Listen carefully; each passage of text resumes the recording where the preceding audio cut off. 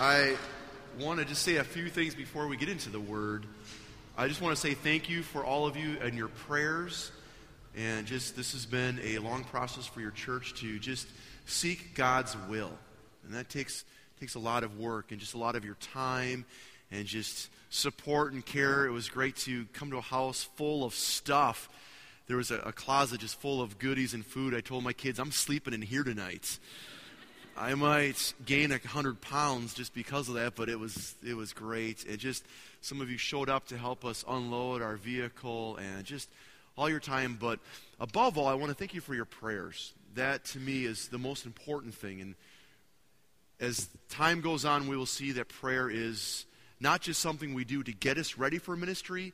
Prayer is the main thing. And it will be you'll see the benefits of prayer as we continue on. So thank you for your time, your support, just all the energy you've put in to get us here, and just your hearts. And it's good to be back here again. I told my wife, my bride, I said, here we are again. And it's good to bring my kids here, and hopefully you'll get to know them. And hopefully this afternoon we can hang out a little bit more and just be a little bit more informal, and I love to get to know each of you and get to know your names. I've got a lot of names already rambling in my head. I'll do the best I can to sort that out, but we can get together and do that. So let me state this, though. Above all those things, our family, for us, this is a very important time for us to be here. Someone was saying historically this is an important time for the church, but let me state this right in the onset here. This is the Lord's day. This is not our day. This is not historic for the church. This is His day. And there's a passage in Psalm 115, verse 1. It says this, Not to us, O Lord, but to your name be the glory. So let's begin with prayer. Father God, we do acknowledge that this is exciting for us as a church. This is exciting for us as families as we gather together to worship you on this special day that we get to be here. Exciting and important for my family to be here, to finally say this is our church, but ultimately this is your day, Lord. Ultimately this is your time. This is for your glory. And we thank you for the time and the labor that these 5 men have put into praying and looking and seeking your will for this moment, but this is your time. So we acknowledge this day as every day is your day. And we ask that you would guide us today, be with us today, and may the words of my mouth and the meditations of my heart be acceptable in your sight, O Lord, our strength and our Redeemer. In Jesus' name, amen. Amen. Well, I want to begin with stating that I'm not big into labels. I'm not big into saying, hey, this is who I am, this is what I'm about. That's just not my style. But many times that's very important to say, hey, this is who I am. This is what I'm about. I travel a lot. Well, I used to in the past. Now I get to kind of anchor down here, which is nice. But especially when I would travel overseas, I'd go to Asia, to South America, to wherever I would go. I would travel a lot in the States here. Often as I would travel, I would sit next to someone in an airplane, or we would be traveling, I would sit next to someone, or if I'm somewhere, I notice where we live now, there's a place where I can get my hair cut right down the road. Even my wife does it, but I'm thinking, I want to get to know the people in the community. If I sit down, often people will say in the first conversation in an airplane or something, so what do you do? And I love that. Because that's a great way for me to really get into talking with people. Most people say, oh, I do this and this, and they want to go on to other things. Well, what do you do? And usually I say, well, I'm a minister. I'm a pastor. And usually within that first second, I can usually tell where people want to go with that. Usually they want to say, oh, great weather outside it is today. But that's usually a way I can start a conversation with them. And in the conversation, they'll sometimes say, oh, you're a minister. Oh, what religion are you? And this is where I'm not into labels. I'm not into saying, oh, I'm this or this. But this is where it's important, especially in the world we live in today. I begin with saying this, well, I'm a Christian. And everyone here, hopefully you know what that means. I'm a Christian. And sometimes, especially if I'm going overseas, sometimes people they'll go, oh, okay, I understand that. Okay, I'm a Christian. So they'll say, oh, okay, in their brain they kind of put that in that category. And if they kind of like, oh, a Christian, if they kind of pause, I'll have a chance to explain that. Like, have a chance to explain what the gospel message is, what a Christian is compared to all the other religions there are. But sometimes they have to be a little bit more narrow. They say, oh, you're a Christian minister. They'll say, what religion? And in their mind, they're kind of maybe thinking, what denomination? What? So I get a little bit more narrow. So first I say I'm a Christian. Secondly, I say I'm a Protestant. Because that kind of sets myself apart from either the Catholic tradition or even the Orthodox tradition. If you know maybe some of your church history, in the 1500s, that's when there was a major split, a major kind of different tracks kind of split off, saying, hey, we're the Catholic Church, the Protestant Church, and the Orthodox is there also.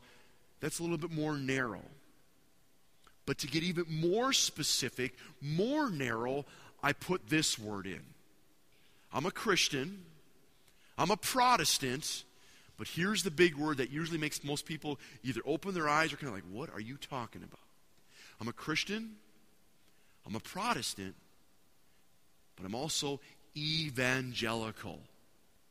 Does anybody even know what evangelical is? Most people are like, I've heard that word. Our church is, what is evangelical? Most people think evangelical as an evangelist. Oh, you're an evangelist. Well, the words have the same root there, they understand. But this is what an evangelical is. An evangelical is word-centered. We're all about the Word. It's all about the Bible. That's our authority. That's what we live off of. That is what we cling to. We're all about the Word. And secondly, we're all about the cross. Okay? There's many Protestants who would say, oh, the Word's somewhat important, but they think community is more important, or they think other things are more important. But for evangelicals, we're all about this alone. And we're all about the cross. In fact, every time I get to preach, everywhere I go, I'm always holding this thing, my fingers in the Word, and my fingers out there, and my fingers at my heart saying, I need this. So I'm all about the Word, and evangelicals are all about the cross. It always leads to the cross. Because that's what we need, right? So, this may surprise you, but in December, as I started talking with John, as talking with these gentlemen, I started praying, saying, Lord, if this is where you lead myself and my family, I need to start preparing. What would we do as a church? So I've been just praying and thinking and just going, how would you guide us as a church? I said, well, we need to begin here. We need to begin here. And it's been great. I've been able to listen to some of the sermons that Kent has given, some of your guest speakers, how they've brought this. Bud has had so much wisdom, so many great stories. He's been a minister for so long, but he's held on to this. Amen? So I've thought about this. I've thought even in December, even Christmas break, I remember just getting my pencil going, okay, Lord, if you call me to Kenya, what would we do? And here's what I've done is I've sat and prayed, and because I'm so evangelical, I'm all about the Word, I'm all about the cross, I was petting some stuff out, and I thought, this is what I would do. If I would come, I would take a few months as a church and start a series called This We Believe. How to live and living out the gospel-centered life. And my goal is this. And I've been praying and just seeking the Lord. I want to take 3 months with you. Just with us. And take 3 months and just ground ourselves in some of the basic things historic Christianity believes. What do evangelicals who are crazy people about the Word, who are all about the cross, what are some of these things that we believe? And I want to take 3 months and just ground us in this and then begin to just grow and reach out. So I've kind of broken this up into 3 parts. The first part, which will take about a month, we're going to have kind of upward focus. All focus about God. We're going to take time and focus on the Word. We're going to take time and focus on Christ and the cross, because guess what? Easter is coming up. What a joy we're going to have. We're going to take time and look at the Lord and his work. And we're going to take time and look at what is worship. Because ultimately, all that we do, set up, should be about worship. Preaching from the Word, this is about worship. Worship with song is about worship. When you go home, if you're not going to meet with us, and you go home with your family and eat, that should be all about worship.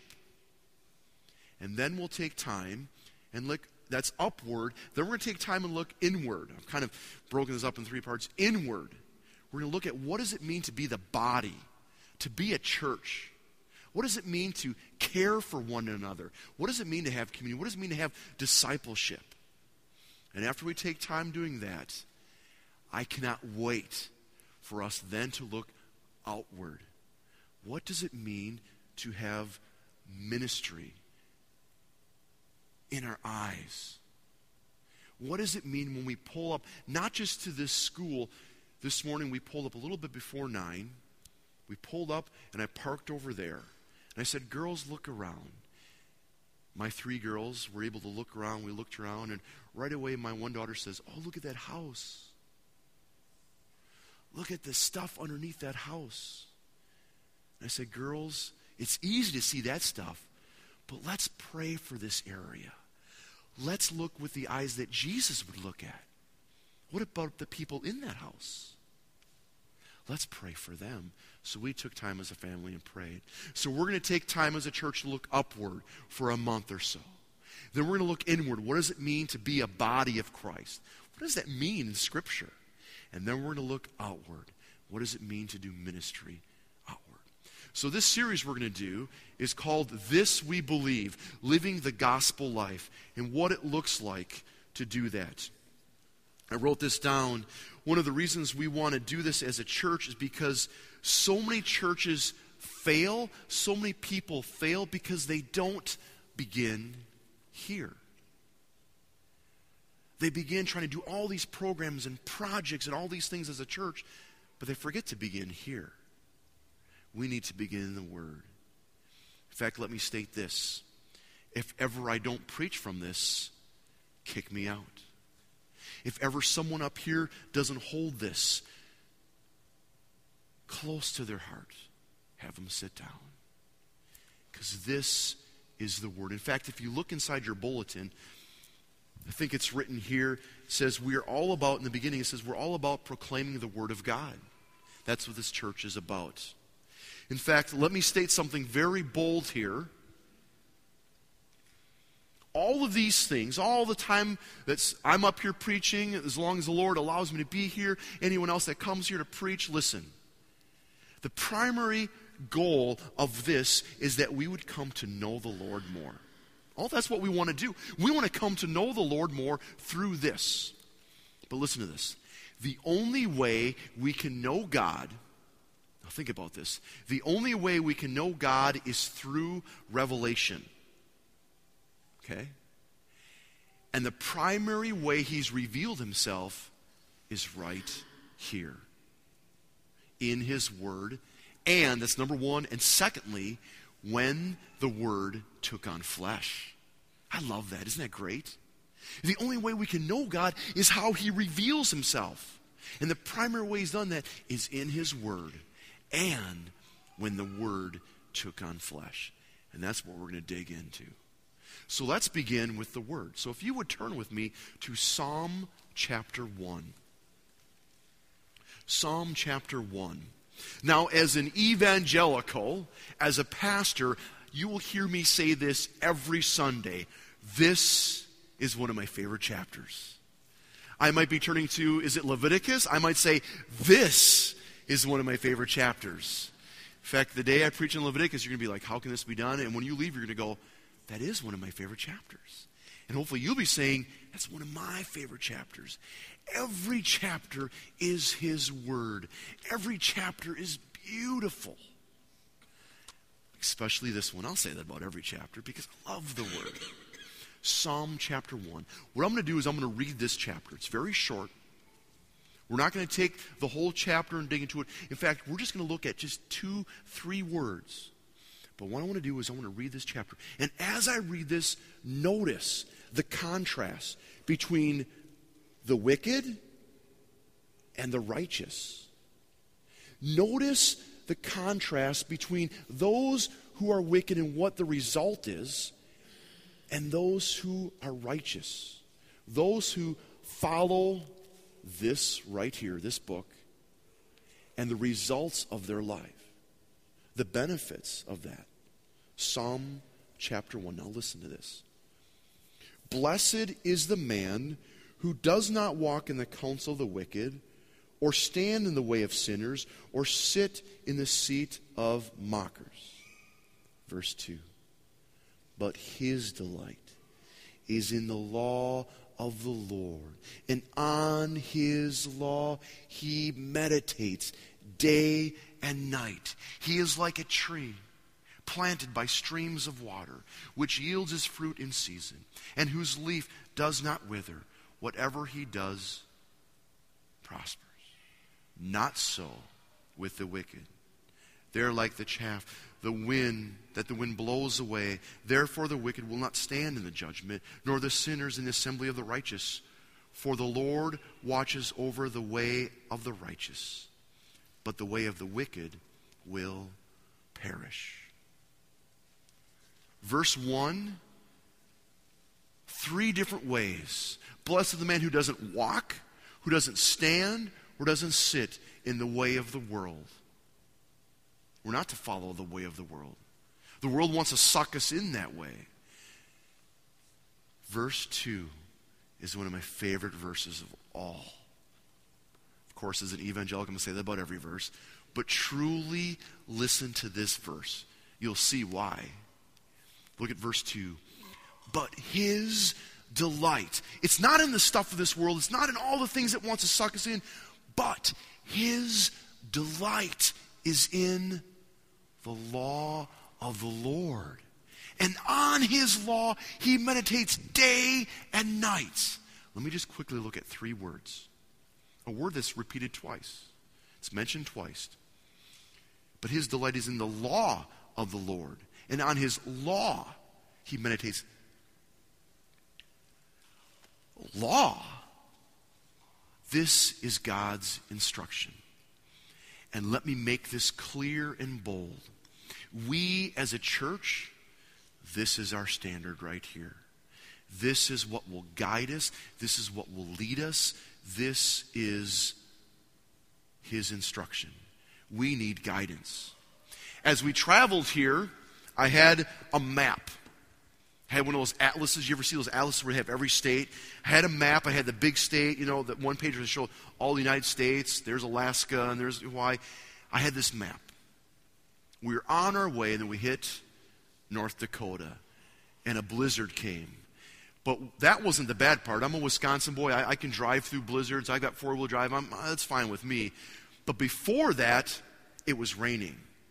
And when temperature drops down in the Midwest, it can go 20 degrees in 1 hour, just drop. And the roads were glare ice.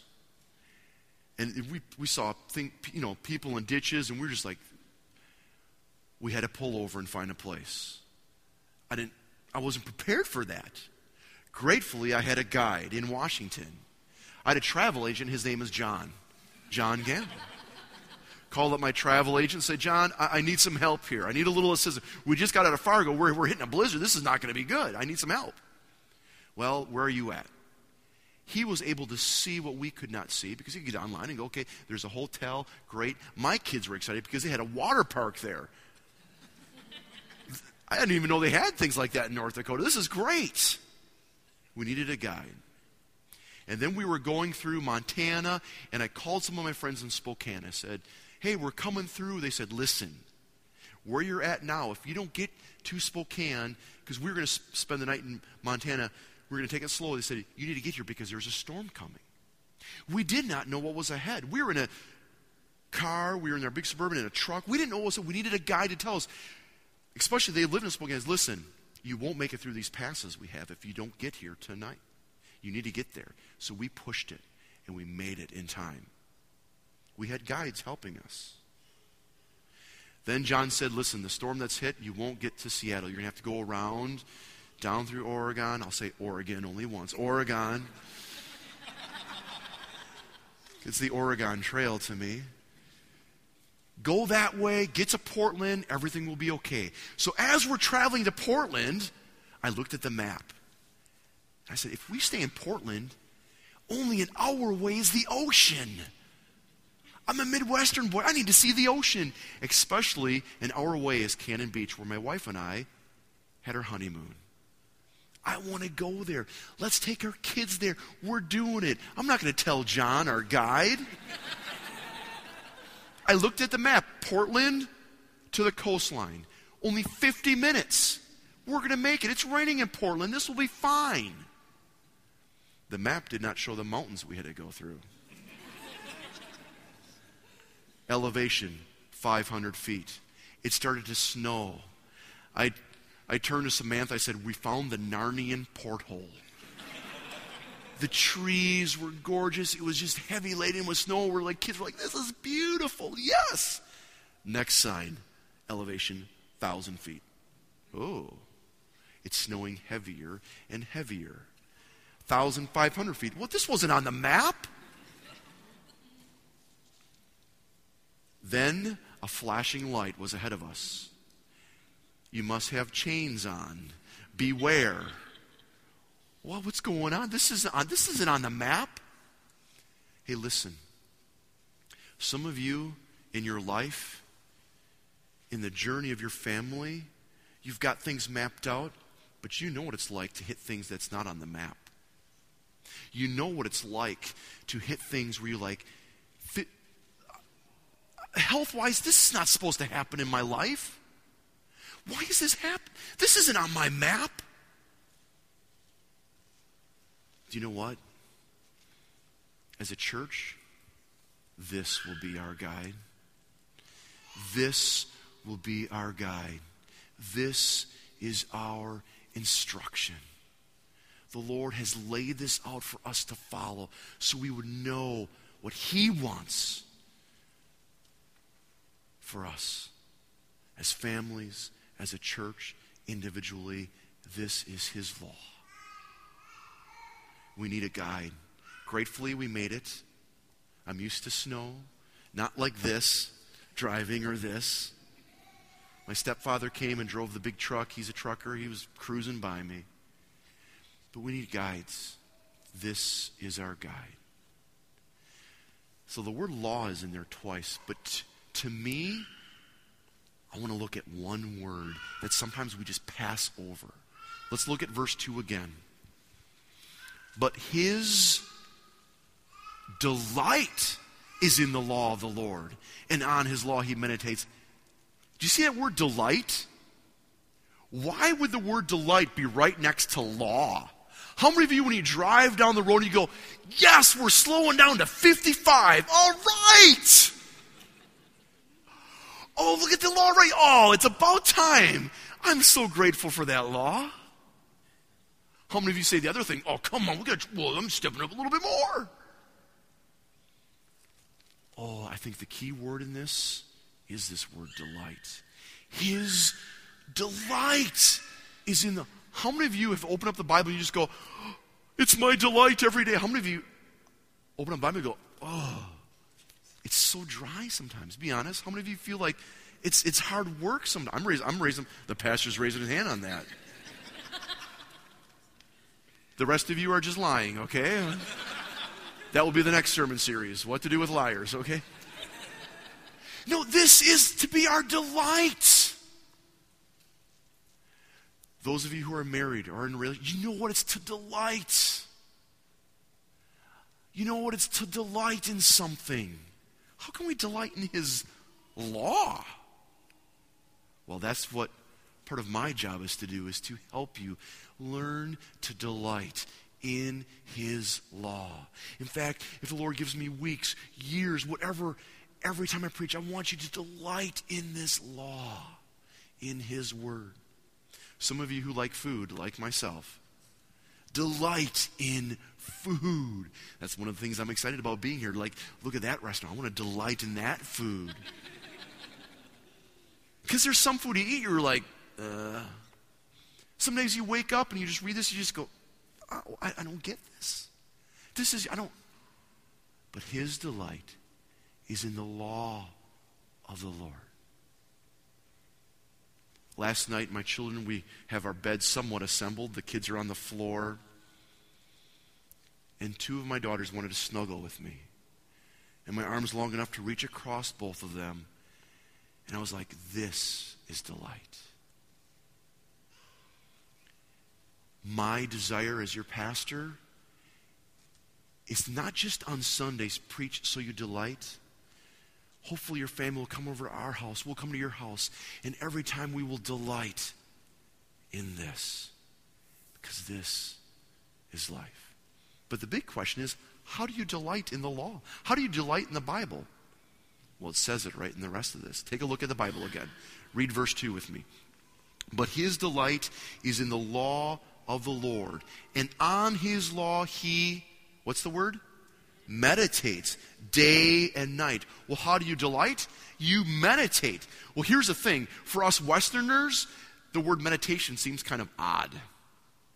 Maybe you picture someone bent up like a pretzel with his arms, or I don't know, with incense around them. Here it is. Listen to this. Every religion, meditation is the emptying of themselves to reach some kind of state of bliss or, I don't know, nirvana, some kind of weird mystical thing. I don't know. Listen to this. Every religion, meditation is the emptying of themselves to get some state of whatever. For Christianity, meditation is the filling of themselves to become more like Christ and know his will. Does that make sense? Meditation is not the emptying of yourself, but the filling of yourself. We're going to meditate on this and just soak ourselves in this. One of the first questions when we had an interview of, okay, who's this Cody guy? We were interviewing on like the video Skype thing with the trustees. They were asking, and one of the questions they asked me was, do you like coffee? You all understand that because this is the Seattle area. The coffee I like to drink, listen to this, is the kind, not that you can see through. If I hold up a cup and see through, that's not my kind of coffee. Maybe you can get that at the chain restaurant, whatever. I won't say what restaurant always has that kind of coffee, but I like the kind where you drink it, it's so thick, 10 minutes later if you spit, it's still brown. That's the kind of coffee I like. It permeates your skin, right? In your mouth, it just soaks in you. Listen, when we meditate on the Word, we are to just drink of it in such a way that even when you step away from the Word, it's still in you. Does that make sense? It's so rich. This word meditation is kind of like chewing on. In fact, another way you can translate is to murmur, to whisper. It's always there. You meditate day and night. It's always in your mind. It's always there. And that's the kind of church we want to be. Amen? Where this word is just with us. But how do you do that? Just as a side note, my sermons are going to be a lot of digging into this, but a lot of application. How? How do we do that? Well, let's turn to one passage. Deuteronomy chapter 6. Deuteronomy chapter 6. I want you to know that Deuteronomy is one of my favorite books of the Bible. It truly is. Come to my house, I'll show you I've published the Hebrew, Deuteronomy, so I can go and translate the whole book. I love Deuteronomy. Do you know that Jesus quoted Deuteronomy more than any other book? In fact, if you read through the book of Psalms, every time they say law, most of the time, David and the writers are talking about Deuteronomy. The law is Moses expounding in 2 huge sermons the law and how we are to be in right relationship with the Lord. Deuteronomy is dripping with goodness. Deuteronomy chapter 6. This is the beginning of Moses' second huge sermon. In fact, to the Hebrew people, this is a famous part of the Bible to them. In America, we have famous writings, the Constitution, Declaration of Independence. To the Israelites, this is their foundational writing right here. Deuteronomy chapter 6. And they call this the Shema, because it's the first word there. Verse 4. Famous passage, it says this: Hear, O Israel, the Lord our God, the Lord is one. He is Lord alone. In verse 5. Love the Lord your God with all your heart, with all your soul, and with all your strength. Have you heard that before? Yeah. Jesus says that in the New Testament. Yeah. Most people stop there. Well, there's great stuff there. Maybe next year we'll take a month and just dig in those two verses. There's such beauty there. But listen to the next part. I love this part. These commandments that I give to you today, this word here, especially on this side of the New Testament that we live, all of the counsel of God. Here it is, church. Listen to this. These commands that I give to you today are to be upon your hearts. Impress them on your children. Talk about them when you sit at home and when you walk along the road and when you lie down and when you get up. Tie them as symbols on your hands and bind them on your forehead. Write them on the doorframes of your houses and on your gates. How do we delight? Well, we meditate. How do we meditate? Everything, all that we do should always be relished with, encompassed with this word. It's interesting, remember in the first part of Psalm chapter 1, blessed is the man who does not walk, does not sit, does not stand in the way of the world. Here we're supposed to walk, stand, and sit in the law. Listen to this a second. Look at verse 6. These commands that I give to you today are to be upon your hearts. Look at me a second. Most of us, the Bible, we just memorize it and it's in our head. He doesn't say, just memorize these verses and it's good enough for you. When I was a little kid, I loved going to Sunday school class because every time I got a verse, I got a piece of candy. Maybe that's why when I was in high school, I had 300 verses memorized. Candy. But we're not supposed to just memorize it in our head. We're supposed to what? Upon our hearts. Look at verse 7. Impress them on your children. Talk about them when you sit at home, when you walk along the road, when you lie down, when you get up. This is going to be our church. We are going to be a church that when we gather, we're going to talk about things, but we're also going to talk about this. When we gather at each other's homes, let's just not talk about the weather or sports. Let's talk about this and go, did you read? I just read this verse. You got to check it out. Open up this verse. It's amazing. Then you go, I read this verse today. Look at this.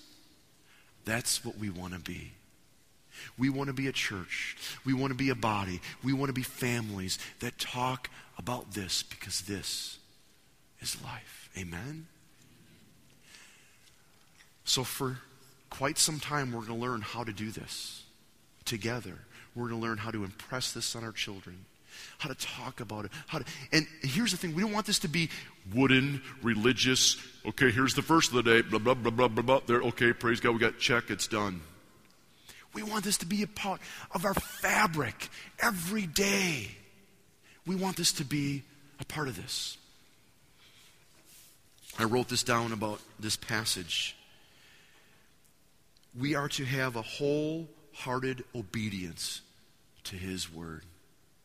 That's what we want to have. Wholehearted obedience. Now, my children aren't here in this room right now, so I don't want to say this to embarrass them, but those of you who have children or those of you who have been a child, you understand what wholehearted obedience is and what it's not. I've really stretched my kids this last week, these last 2 weeks, this last month, packing up a house. Can you imagine being in a car seat for 4.5 days? Sometimes they haven't been as obedient as they should. I'm giving a little bit of patience because I understand. They've gone through a lot. It's very important they obey. Especially now that we're in a city. We've lived out in the woods. They can't just run across the street. They're not used to this. When I say don't run across the street, they could look at me and say, oh, you're doing that just to be mean. I'm doing this to help you, to provide and protect you, save your life. So as we go through this, as we dig in this word, don't be like, oh, it's the law. We're going to delight in this. God has given this to us to protect us and to provide, so we can be like a tree that prospers. That's a leaf that does not wither. Because he is the one that knows the journey. Amen? Let's step back and let me read this again and just get this full picture and think about delighting in this. Hear, O Israel, the Lord our God, the Lord is one. Love the Lord your God with all your heart, with all your soul, with all your strength. In verse 6, these commandments that I give to you today are to be upon your hearts. Impress them on your children. Talk about them when you sit at home, when you walk along the road, when you lie down, when you get up. Tie them as symbols on your hands and bind them on your foreheads. Write them on the doorframes of your houses and on your gates. So listen, church, we are going to be a church that delights, that learns to delight in this law. How do we do that? We have to meditate day and night. Get your fingers in this word. And I can't wait to spur you on to love and good deeds. That's what it says in Hebrews. That's one of my jobs. I'm going to open this up, and hopefully you're just open this up and go, I want to read that again. I want to delight in this. I want to think about this day and night. And hopefully, as families, we'll learn to memorize passages together. I love it once. This doesn't happen often. But once in a while, we'll have a situation, and my little girl, Autumn, will say, well, that's what the Bible verse says, and she'll say it. And I'll be like, yes, that's what we want. So let me end with one of my favorite chapters, Psalm 19. I want to end with this, and I'll begin with this next Sunday.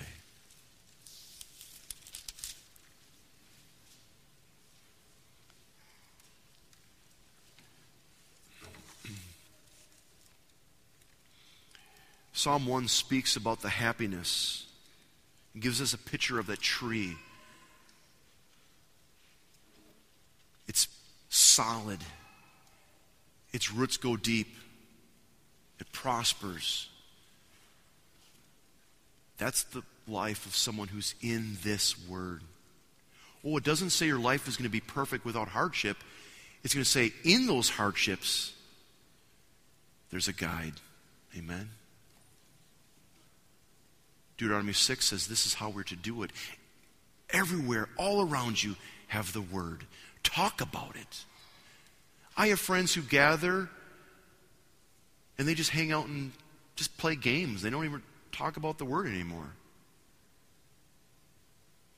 They've forgotten the beauty of this. Psalm 19. Oh, someday we'll get into this chapter too. The first part, first couple verses talks about the beauty of all around us, speaks about the glory of who created it. I love creation, but I love the Creator more. God has revealed himself in all of creation. We see this in Washington. I mean, come on. That's general revelation, but more specific is starting with verse 7. So let me end with this. Psalm 19. Oh, let me just say this. This week, somehow, in your family, in your homes, go home and print 7 through 14. Print them off on your printer. Get your kids to handwrite it out on bulletin or little bulletin papers, whatever you want to do. Get cardstock paper. Put it all over your house. This little section. Listen, you could feast on this for weeks and be full. It's so beautiful. Listen to these words. So my challenge to you as a family, start memorizing Psalm 19, 7 through 14. Here it is. The law of the Lord is perfect, reviving the soul. Let me just pause here. Be honest. How many of you feel at times your heart has been so dry, so empty, you're far from the Lord? How many of you ever had times like that where you just feel like, oh, please, oh Lord, are you even there? You feel spiritually like you need to be revived? You don't need the next conference. You don't need the next fancy book. You don't need all these cool things out there. Listen to these words. The law of the Lord is perfect, reviving the soul. The statutes of the Lord are trustworthy, making wise the simple. The precepts of the Lord are right, giving joy to the heart. Listen, this law, this book isn't mundane and isn't dry, isn't like, oh, I have to read the Bible. It gives joy to the heart. Love that. The commandments of the Lord are radiant, giving light to the eyes. The fear of the Lord is pure, enduring forever. The ordinances of the Lord are sure and altogether righteous. Verse 10. They are more precious than gold, than much pure gold. They are sweeter than honey from the comb. And by them your servant is warned. In keeping of them, there is great reward. Who can discern his errors? Forgive my hidden faults. Keep your servant also from willful sins. May they not rule over me. Then will I be blameless, innocent of great transgression. In the last verse, may the words of my mouth and the meditations of my heart be pleasing in your sight, O Lord, my rock and my redeemer. Let's pray.